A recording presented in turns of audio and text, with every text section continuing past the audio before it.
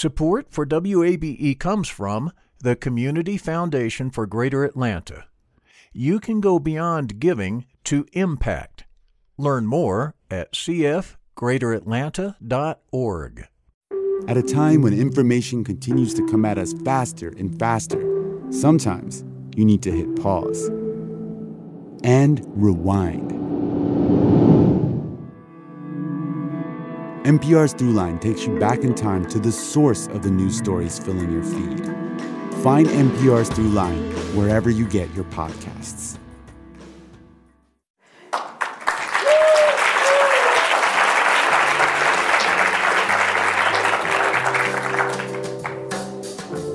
Y'all know the theme music, right? So, from WABE in Atlanta, broadcasting live from the Atlanta History Center, this is Closer Look. I am Rose Scott.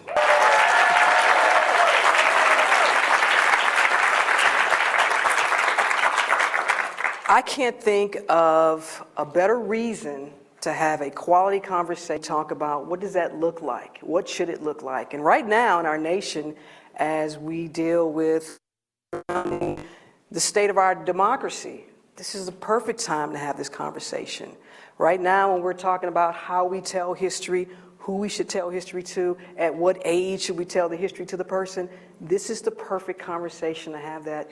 And I can't think of, the guests I have today are just outstanding. They're all way smarter than me, way smarter, which is why I picked them. And I hope that you all, as we always say, my job is not to tell you what to think or how to think, but just think about something. So that's what I hope your takeaway is for today. So it's a live broadcast. We are live all over the world, technically. So we want you to enjoy yourself. No heckling from the Atlanta City Council President, Doug Shipman. I know how y'all get. Watch yourself.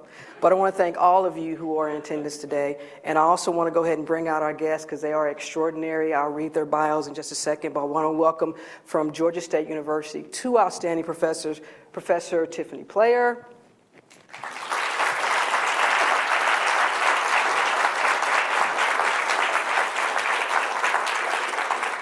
Professor Elizabeth West,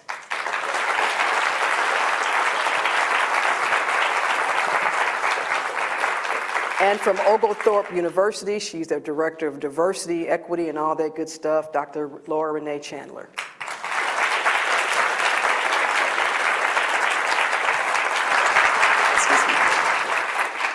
Now, even though we live, I'm still be the same Rose. Someone said to me, "You have all women." And I said, wait a minute. You would never say that if it was all men. That person is in the audience. I'm not going to call them out. Because my boss is here, and I want to have a job come Tuesday.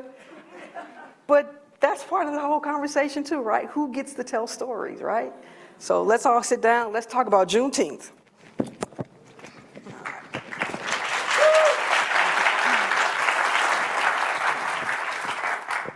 Professor Player, I want to start with you because we had this conversation, maybe a year ago, and we were talking about Juneteenth, and I remember asking you, what do you think people often get wrong about Juneteenth and what it really is and what really happened? Thank you for having me. Juneteenth is a celebration, right? But it's a complicated celebration. The actual historical event was June 19th, 1865, when Major General Gordon Granger arrived in Galveston, Texas, with more than 1,800 members of the Union Army, many of them who were U.S. colored troops, so African-American men who were serving to kind of liberate themselves and others from bondage. And they arrived in Galveston, Texas to kind of try to liberate those from bondage and let them know that slavery was over. And one of the things that is really important for us to remember about Juneteenth is that the enslaved people who heard this, proclamation by General Granger were aware that the Civil War was, had ended, that General Lee had surrendered at Appomattox Courthouse in April 1865. So it's important for us to remember that Juneteenth comes more than 2 months after the Confederate Army surrendered in the Civil War. And that proclamation was issued to people who were held in bondage by those, for more than 2 months, by those who wanted to perpetuate the institution of slavery. And so I think that that's a really important thing for us to always keep in mind as we're kind of celebrating this important federal holiday now, as of last year, but celebrating this important moment in U.S. history and African American history. It's always been incredibly complicated. Speaking of incredibly complicated, what was this? Let's go back then to that time, because I'm curious in terms of in Texas. Why was Texas the outlier here? Texas was the westernmost Confederate state, right?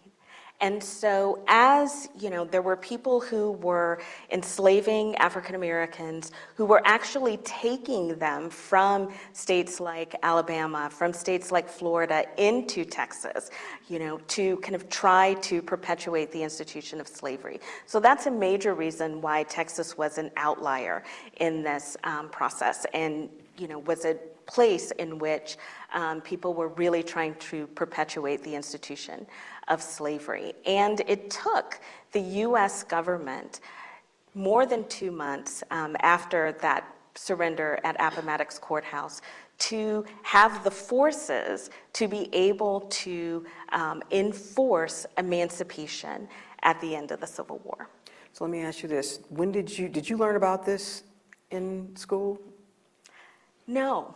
Did you, Dr. Chandler? I did not, no. Did you, Professor West? Anybody out there in the audience learn about this in school? No. There you have it. Dr. Laura Renee Chandler. Now we're in this moment of how we should tell history, and especially when we talk to, let's say, elementary or even middle school. Juneteenth is the perfect example of why it's important to accurately tell history and to include everything and not be concerned so much about, are we hurting someone's feelings? So I think there are two really important points about Juneteenth that often get left out. So it's actually part of a much longer and broader tradition of people of African descent celebrating liberation and freedom and emancipation. So June 19th is important, but prior to that, January 1st of 1863, which is the actual date of the that Lincoln signed the Emancipation Proclamation, that many black communities would host watch services, right? They knew that freedom was coming. They knew that the proclamation was coming.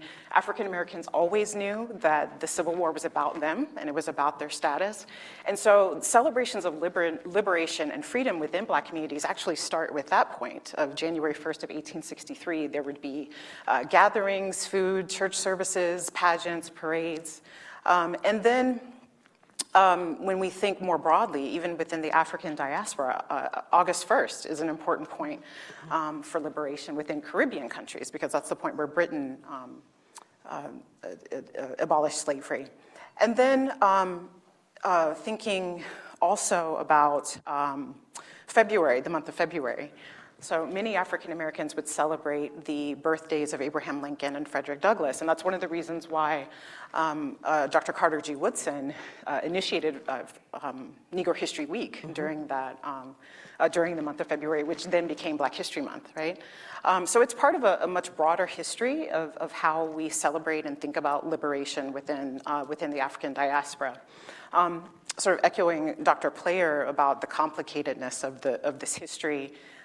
If you've actually read the proclamation itself, so the order that was read by Union General Gordon Granger, it's a very brief document, but it speaks to a number of things. So it explicitly calls into the quality of condition between former enslavers and the formerly enslaved. And there are very few documents in American history that actually do that. Really? Yes. So it says explicitly that after this point that the former enslaved and their former enslavers are equal, right, in rights and in condition. It also speaks to the anxiety that existed in the country about what freedom would mean for Black people. So it sort of, in a futile manner, tells African Americans that they should stay on the plantations where they are, they should continue to work for wages, which was the last thing that they had in mind. That was the last thing that they wanted to do. It also tells them that they are not free to run to military checkpoints, which is something that African Americans had been doing throughout the war, because again, they knew that this was about their freedom and about their condition. And it also speaks to the anxiety that African Americans had about their condition, because now they are free, they are celebrating, they want to claim their freedom, but they're still in an environment that is violently hostile to them. And so I think that is an important part of how we celebrate Juneteenth. It's a moment to recognize and embrace freedom and liberation and emancipation and its importance for Black people, but it's also a reminder of how much more work we have to do. Wow. Professor West, you have a mic now. Yes, I think I'm good now. I want to go back to the question as you articulated it, Rose, and that is the matter of why it's important to teach this. It's important because we need to recognize that there is no singular history. There are histories, plural, and the story of this country is a story of multiplicities of experiences. And those experiences extend beyond the perspective of the colonists who were able to defeat their mother country and then create a nation. It is a story of all the other people who were here, and particularly African Americans. So if we're going to tell our history, and that's our plural, meaning the United States as a collective of indigenous people, of African Americans, of European Americans, of the Chinese and Japanese who came later. That's the fullness of our history. And if we aren't willing to tell the fullness of the story, we should at least be honest and say, this is the single story of this nation, starting with George Washington and Thomas Jefferson, and that's all we want to tell. Oh. I could live with that, frankly. Really? I could live with it. I could live with it, Rose, for the very the question that you asked about how we learned about Juneteenth. Mm-hmm. I didn't need school to tell me about Juneteenth. I learned about Juneteenth in my own community. I learned my history in my own community.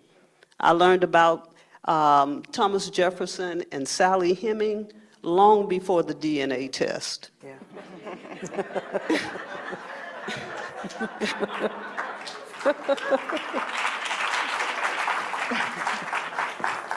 I'll stop there, but No, I mean, hey, it's a live show. I can't do nothing. But I say that to make the point, and the holiday is important if we want to extend it and share it with the nation, but I want to emphasize that Black people are sharing this holiday. This has always been our holiday, and I'm happy to share it. But I think it's important that we acknowledge that it existed before the validation of the federal government. Let me stay with you for a second, Professor West. Were you surprised then when the United States finally said, okay, Juneteenth will now be except for folk in South Dakota. I don't know what's going on in South Dakota. They got some issues. They are not recognizing Juneteenth. Sheffield is here from Atlanta History Center. Do we need to take a caravan there? I don't know what's happening with South Dakota. But all the states are recognizing Juneteenth except South Dakota. Don't ask me why. We'll get them on the show. But were you surprised that finally now we have Juneteenth as a federal holiday? I wasn't surprised. As I said, I'm excited about it. But in the history of the kind of repair that's needed in this country, Juneteenth is low-hanging fruit. All right.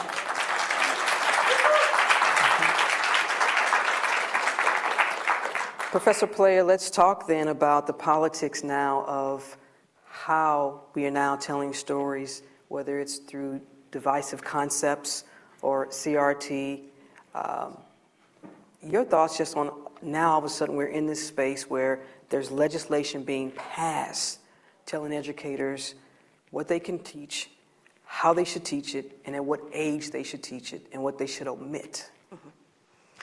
Well, Juneteenth, I think, is an ideal opportunity for us to engage these issues because it's fundamentally about the institution of slavery and liberation and the attempts by some to continue the institution of slavery, right? To refuse to accept defeat. And Juneteenth has always been, as Professor West kind of mentioned, I mean, really an important part of a commemoration in African American communities that has a really long tradition, as Professor Chandler mentioned. But one of the things that's really important for us to, kind of consider as we're commemorating this holiday, I mean, I was surprised, actually, that this federal holiday was designated last year, but I wasn't surprised about the rise of opposition to critical race theory or the attempts to control what's being taught in the classroom. I mean, schools have become spaces where people can, and students especially, can ask questions, and schools have been a safe space for students to be able to tackle difficult issues. And so I think kind of in many ways what's happening over the last couple of years is this kind of duality that's always been present in American history and society, where we have some gains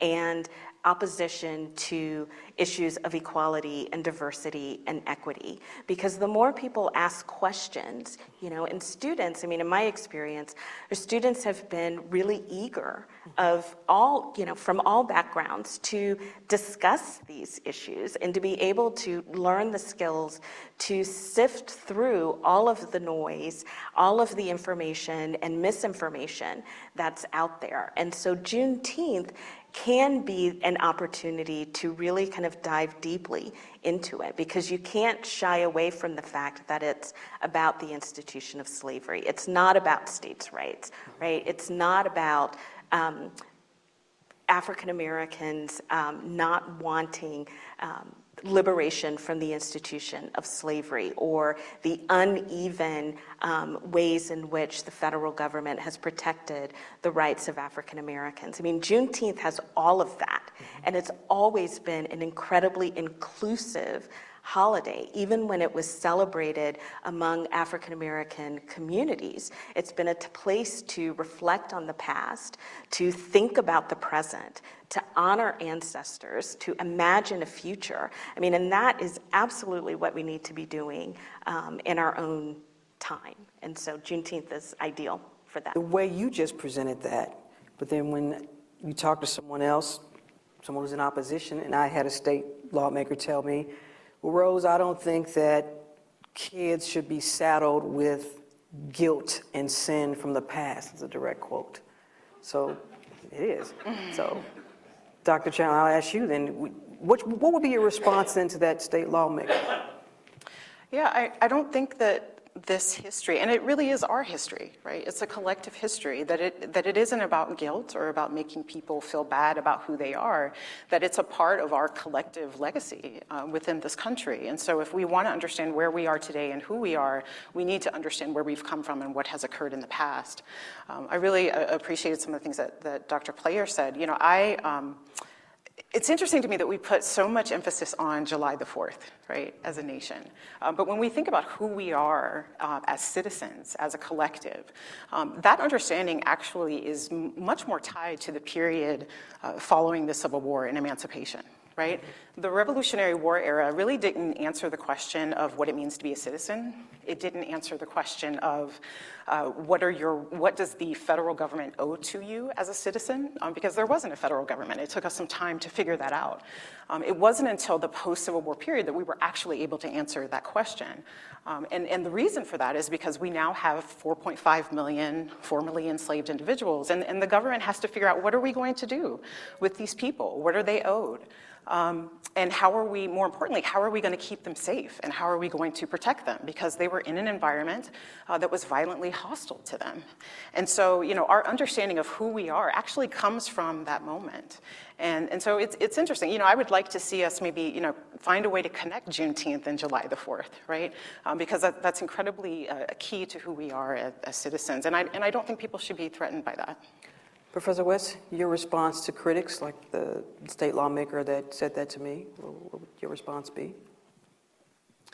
I would ask that if that's our starting point for thinking about what should be taught and what should not be taught, then we have to open it up to my feelings. So I'm, I try to be flexible. If that's the road we want to go down, if I have to silence my experience of history in this country because it offends a certain sector of the population, let's just say I want to go with that. Well, I want the reciprocal. I want you then to understand that when I sat in the classroom as a child and had to hear that George Washington was the nation's hero, I was offended by that. And I had to struggle with that conflict. I had to struggle with the notion that July 4th comes around and I'm supposed to celebrate, the anniversary of this nation, that I'm supposed to celebrate these patriots who, had no problem with reconciling their major difference, which was slavery, at my expense, at my ancestors' expense. I'm offended by that. I'm hurt by that. I can use all these, emotional descriptives to talk about my reaction to that. So if we have just reduced history to a matter of what offends you, then I want you to think about what offends me.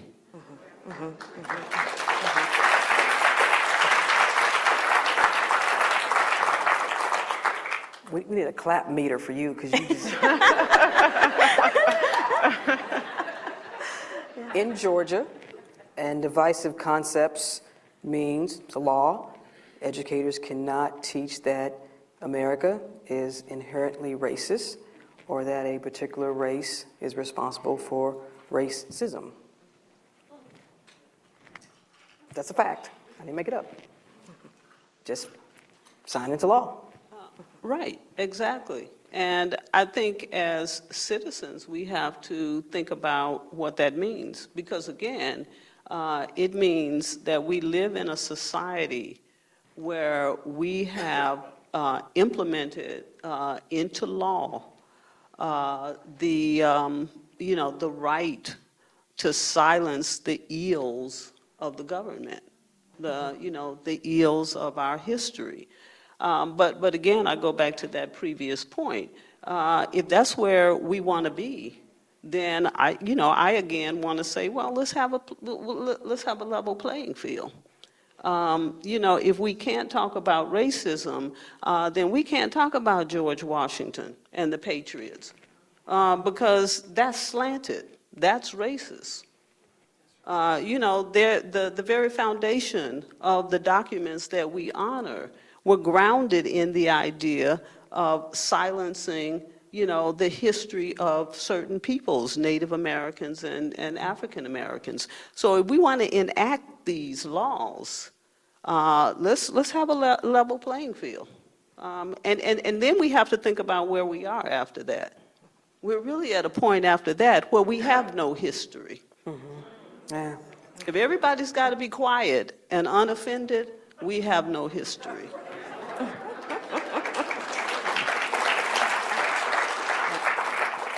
Dr. Chandler, your thoughts on not just here in Georgia, but many other state legislatures around the nation have passed some type of divisive concepts law. Yeah, so it's interesting that you mentioned South Dakota. I just came from there. That's where I moved from. That's and right. I taught at a state institution in South Dakota. Is this their way of getting back because you left? A little bit, yes. And so, I got out of there in time, but they actually passed. That's really how I feel about it. But they passed legislation essentially dissolving all of the diversity offices within the entire state. So there are no diversity offices in the state institutions. Really? Yes. Whoa, in the state of South Dakota. That's a whole other segment. We got time. I know. My show. Let's back up. Yes.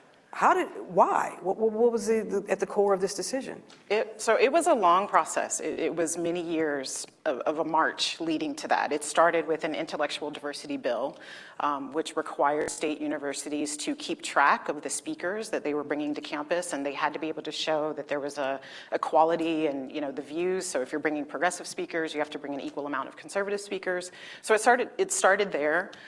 It really picked up when the Trump administration passed I think it was an executive order, basically banning trainings about diversity or what they considered insensitive topics. And then, once the conversation about CRT happened, I mean, it just really threw it over the edge. So they've replaced all of those centers with what they call opportunity centers that are meant to support the development of all of the students without addressing their identity, without addressing the groups that they belong to.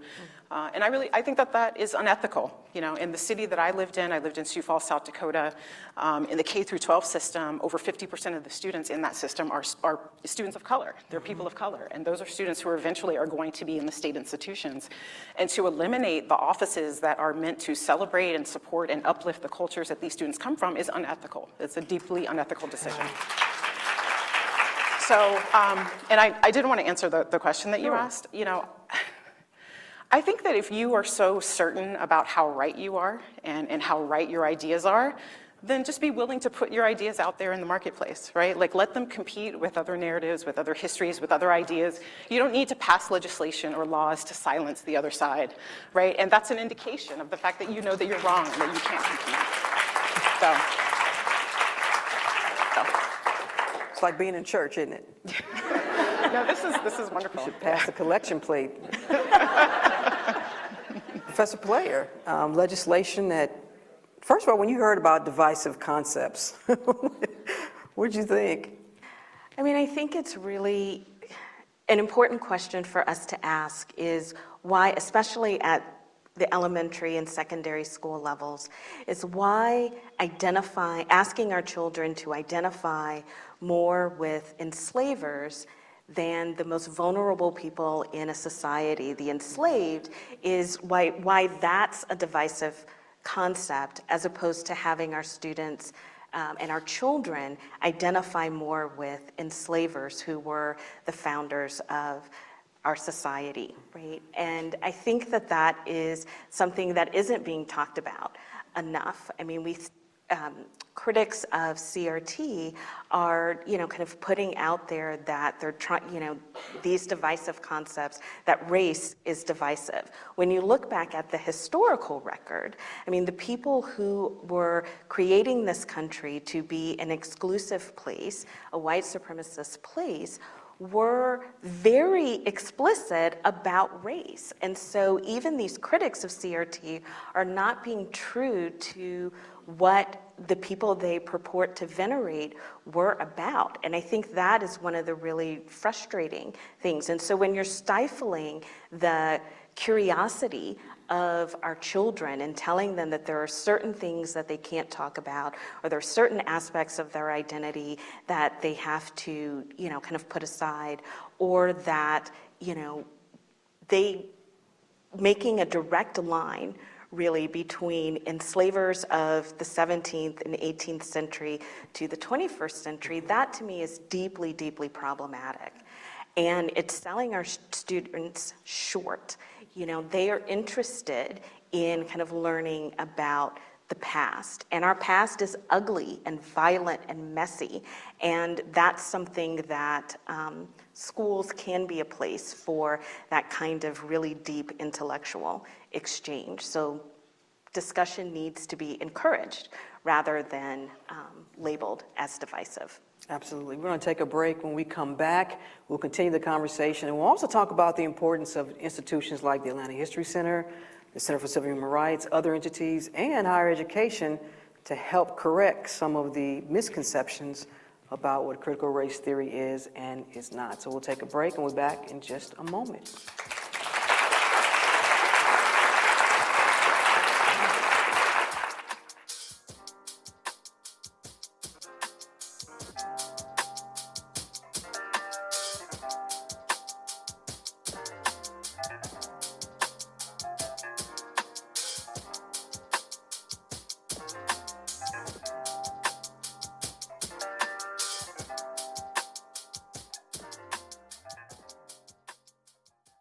Support for WABE comes from the Community Foundation for Greater Atlanta.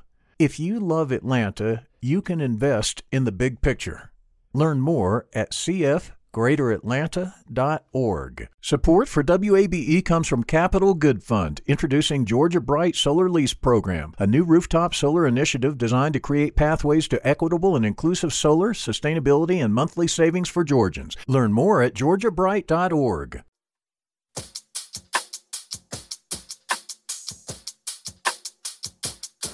And Closer Look continues now, broadcasting live from the Atlanta History Center in Atlanta from WABE. I'm Rose Scott. Thank you all who are watching us via stream. We appreciate that. And those who are in our audience, we appreciate that as well. Professor West, I want to start with you, come back with you. When we talk about then CRT, because there might be some folks in the audience that don't quite understand what's all this drama about critical race theory. I'm going to ask you, as I've asked people this before, what do folks get wrong about what critical race theory is?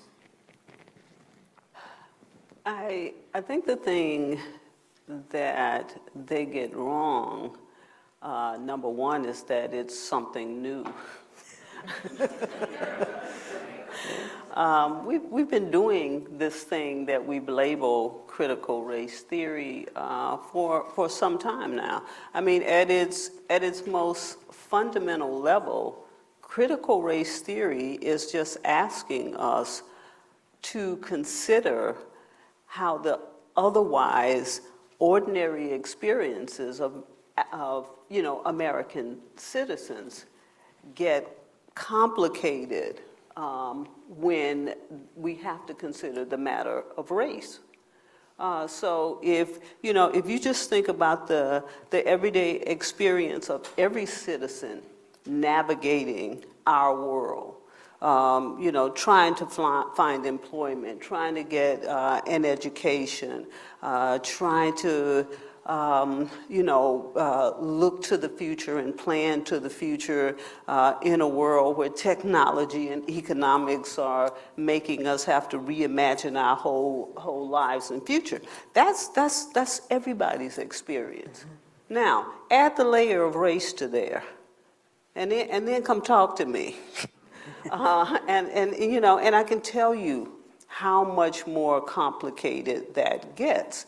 And what critical race theory is simply asking us to examine is how the matter of race impacts Black people, people of color, minoritized populations, to put them at disadvantages in a system that we presume is otherwise equal.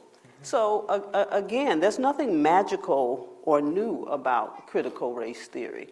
I've taught it. In fact, when I was trained as a PhD candidate in my field of study, it wasn't called critical race theory. It was just called getting an education.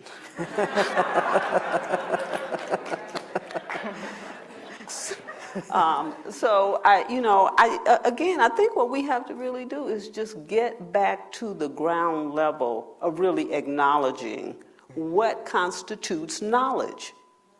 You know, do we want to facilitate knowledge, or do we want to facilitate people's myths? And we need to distinguish between the two. Dr. Chandler, you have taught critical race theory too, correct? I have, yes. What do people get wrong about it? So, first of all, I wholly reject the way that it is being defined currently in public conversation. I think the people who are the most upset about it and talking about it most frequently have no idea what it is, right? They're using it as a proxy for conversations that they just don't want to have. And so I guess I don't enter the conversation from that point. Sure. And I also think that as a historian, as an African-American historian, you know, the field of African-American history has been asking these types of questions for a very, very long time. I mean, even prior to CRT. And so, you know, I think that it's really important that we're more critical about the things that people are trying to silence and trying to shut down, especially with higher education. I mean, it is important that students come into that space, that they're presented with new ideas, that they're presented with the diversity of perspectives and lived experiences. And we know that that's key to student success within college, and it's key to the success that they have once they leave and once they graduate. I want to stick with you for a moment because there was actually a state lawmaker that had requested with Georgia's Board of Regents, they wanted to know what professors were teaching, anything remotely related to race and again, critical race theory or divisive concepts. And they wanted to know, you know, what speakers are going to be coming and who these professors were going to be bringing into the classroom. You all are at that level.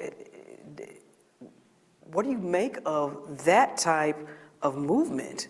Okay, we understand we don't like it. We understand when folks say elementary, kindergarten, which CRT is not taught. But then when you get to college, when you get to the higher education, now you have lawmakers wanting to know what you're teaching, what book you're teaching from, who you bringing in as speakers. Mm-hmm. That's got to be... Yeah, so I don't think that lawmakers know anything about what it takes to help students succeed in college. And I think I think they should do their job, and I think that they should leave the job of higher education to those who are committed to it and to the professionals within that field. I think that to come into the classroom, I mean, there are real academic freedom, issues and questions within this, but it's not their lane, and I think to accuse other people of being ideological and politically driven when actually that's what they're doing. Mm-hmm. They should stay out of the conversation entirely.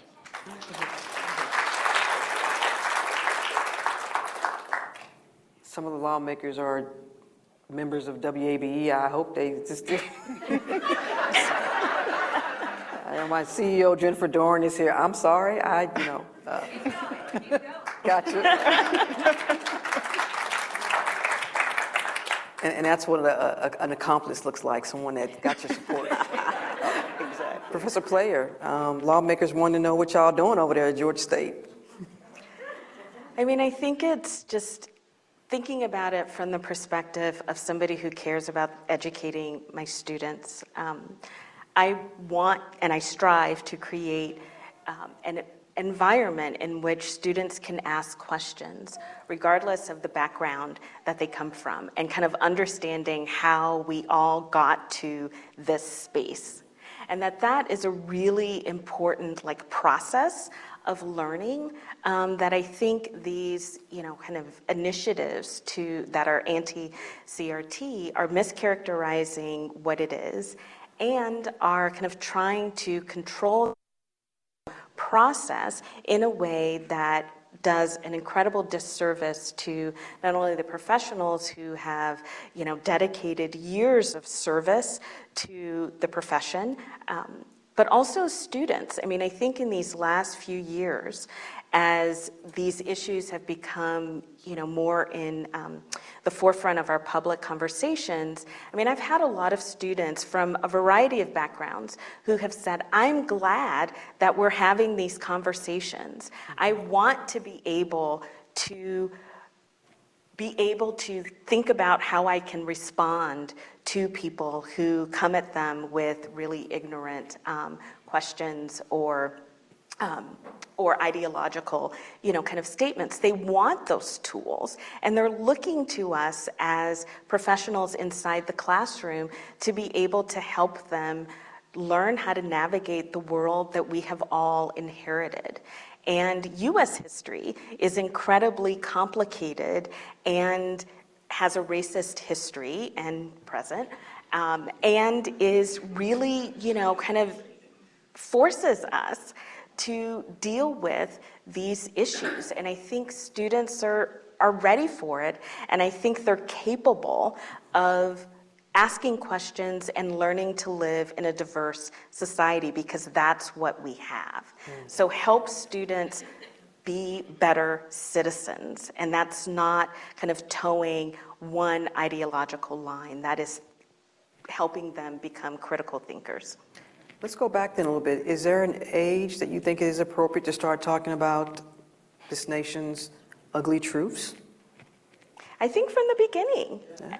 I think from the beginning, because our students, our children see diversity. They have questions. So don't stymie those questions, or ignore or silence those questions, because that does a disservice to future generations. I mean, because they're ready to try and figure out how we got here, why people look different from them, why there are class differences. And I think that they can ask more honest questions and are ready for more honest answers than some of the adults. What do you say to some people, and I've had this conversation with parents that say, slavery is just too difficult, too challenging for me to talk to my 6-year-old about? Dr. Chan, what do you think? I mean, imagine if that was your history, like personally, right? Like if that was your lived experience. I mean, one thing that I tell my students is that, liberation and freedom are not metaphors when you're talking about Black people. They're not analogies. This is very much a part of who we are and what our lived experience has been in this country. And so all of this, talking about Juneteenth and about race and whether it's critical race theory or something else, I mean, this is all a part of being seen and being valued and whose histories we value and who's represented and who's doing the representing. And there's a lot of power in that. And I agree with Dr. Player. I mean, this is something that should begin very early, right? We are, all of us in this room, we are bombarded with messages that are racist, that are sexist, that are patriarchal, that are homophobic, that are transphobic. I mean, every day of our lives, right? Whether you recognize it or not. And it's important. We all have a responsibility to interrupt that cycle, right? Because something that begins as a joke or a stereotype or an insensitive remark, eventually that becomes a belief, it becomes a worldview, it becomes a framework for violence and for marginalization. And so knowing that that is how race works in this country, that's how oppression works in this country, we have to start these conversations very early so that young people are equipped to stop this cycle of oppression. Yeah. Professor West, a while ago you learned about Juneteenth in your community. I remember my dad giving me, I wanted a football, but he gave me a book by Langston Hughes. I'm like, dude, what are you doing? I wanted a football. Read the book. I got the football later, but community is so important.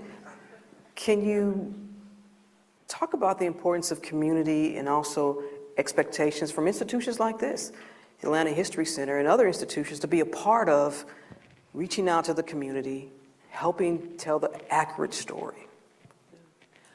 I think, and in fact, I've learned this from my own research that I've been in the weeds on for the past 6 years. And in these past 6 years of my current project, I've really come to understand why these kinds of institutions are so important.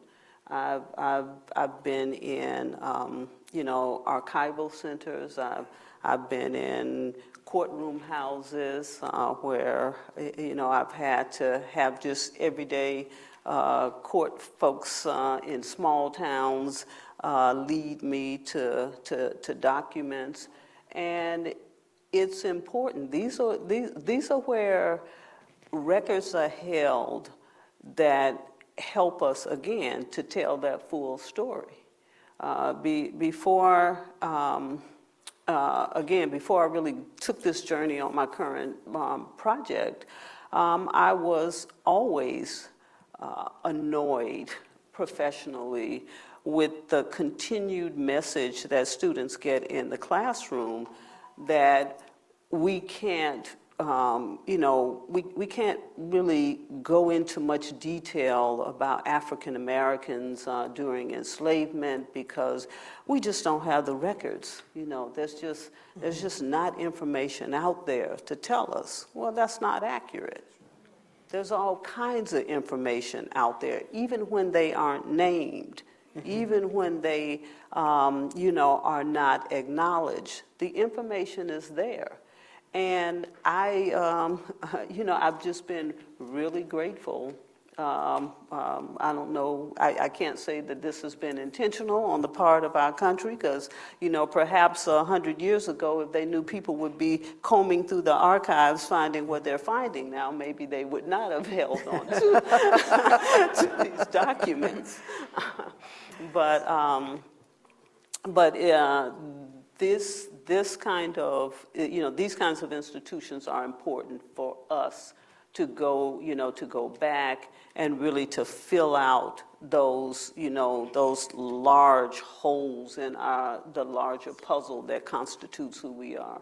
And we're going to tell you in just a moment what kind of programming will be taking place here at the Atlanta History Center this weekend for Juneteenth.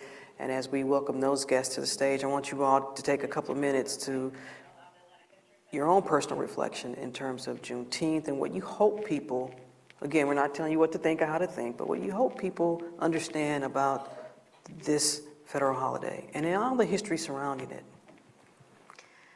I think it gives us an opportunity to have more conversations like this, to think about the complicated nature of U.S. history, the centrality of African Americans to U.S. history, the centrality of slavery and the quest for freedom to U.S. history. And I'm hopeful that schools can continue to be a place where those conversations can take place, that centers like the Atlanta History Center and other archival centers can be a space for making those connections with the larger community. And for me, Juneteenth is an ideal American holiday for that reason, because it really kind of captures the essence of the challenges that we face as a nation, and one in diversity. Thank you. Dr. Chandler?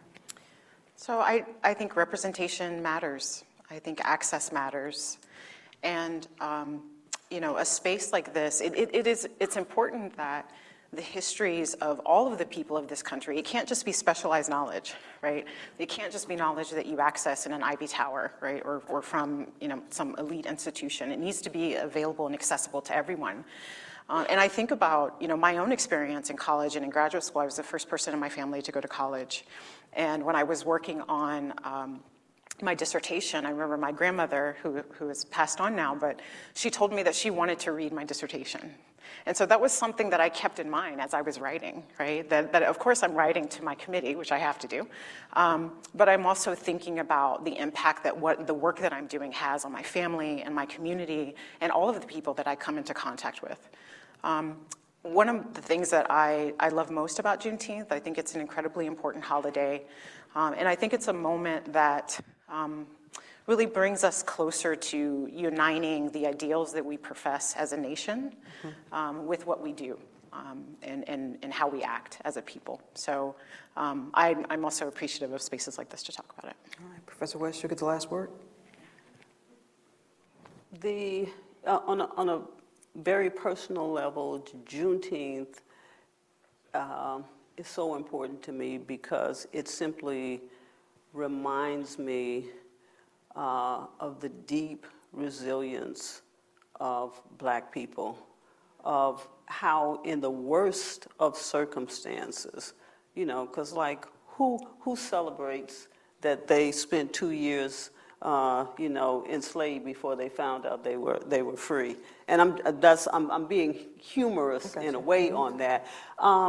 You celebrate it because you have survived, and that instead of looking back, you take that moment and you look forward and you create joy out of it.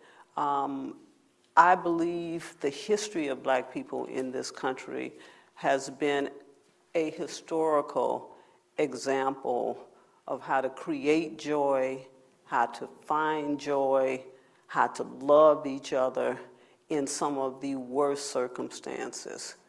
And it's these kind of moments, a moment like Juneteenth, that calls on us to just take a second and remember that. All right, amen.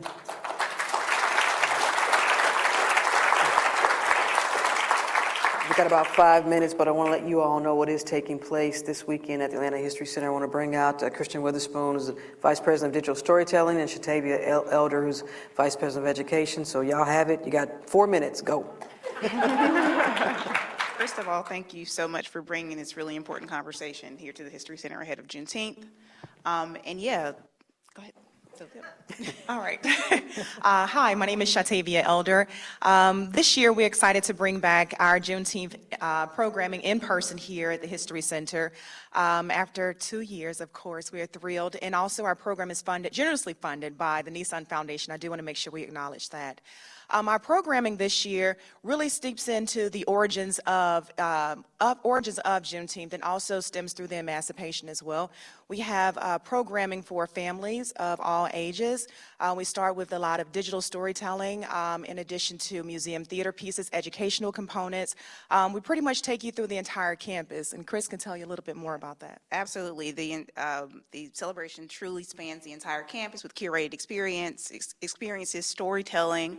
But more importantly for us here at the History Center, Juneteenth, we are part of a civics and history collaborative called the Civic Season. And the Civic Season really intentionally connects the holiday Juneteenth to July 4th and encourages civic engagement in ages 18 through 30.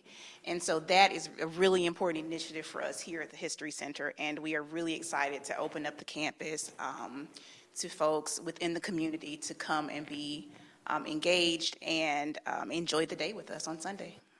And it's free. It's free. It's free. It's totally free. Bring your families out. You buried the lead. It is free. Absolutely. And we hope that you all will take advantage of that. I'll be out here this Sunday being educated, because that's what you all are here for. First of all, thank you so much to Atlanta History Center. Thank you so much to Georgia State, to Oglethorpe, Professor Player, Dr. Chandler, Professor West. I couldn't think of a better panel to have on. We're going to come back next year.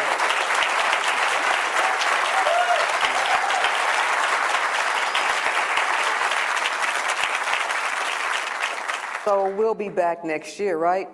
CEO Sheffield, going to be right? All right. It's going to be free again next year, right? The whole week is going to be free.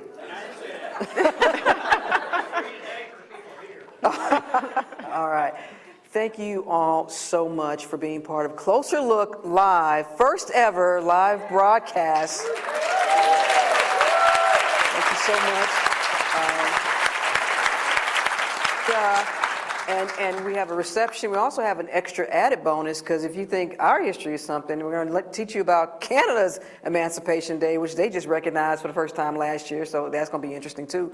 So that's the fireside chat, which will take place in about 20 minutes, but we have a reception, so please stick around for that. Thank you all so much. Thank you all so much. On behalf of WABE,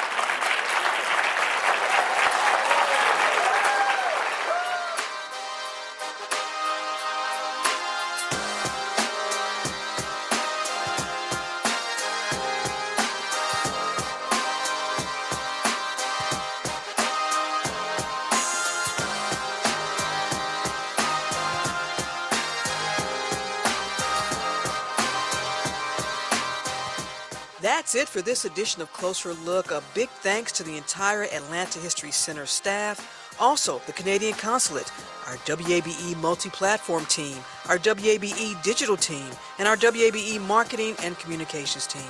Closer Look producers, Daniel Razel, Janine Etter, LaShawn Hudson, and intern Lennox Johnson.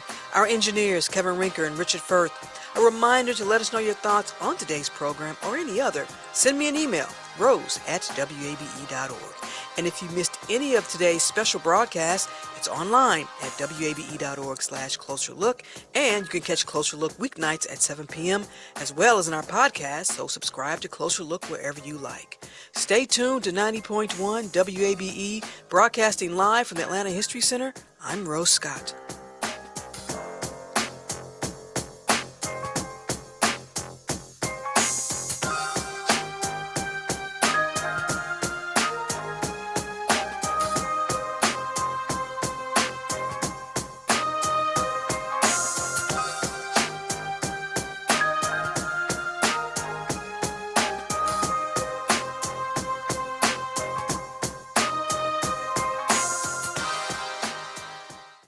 Ever wondered where to find the best dumplings in town? Curious about Atlanta's obsession with lemon pepper? Join us on Savory Stories, a new podcast as we uncover the untold tales behind Atlanta's culinary scene. From the roots of your favorite dishes to the creators that bring them to life, we're diving deep into the heart of the city's food culture. Listen to Savory Stories at wabe.org/podcasts or wherever you listen to podcasts. WABE.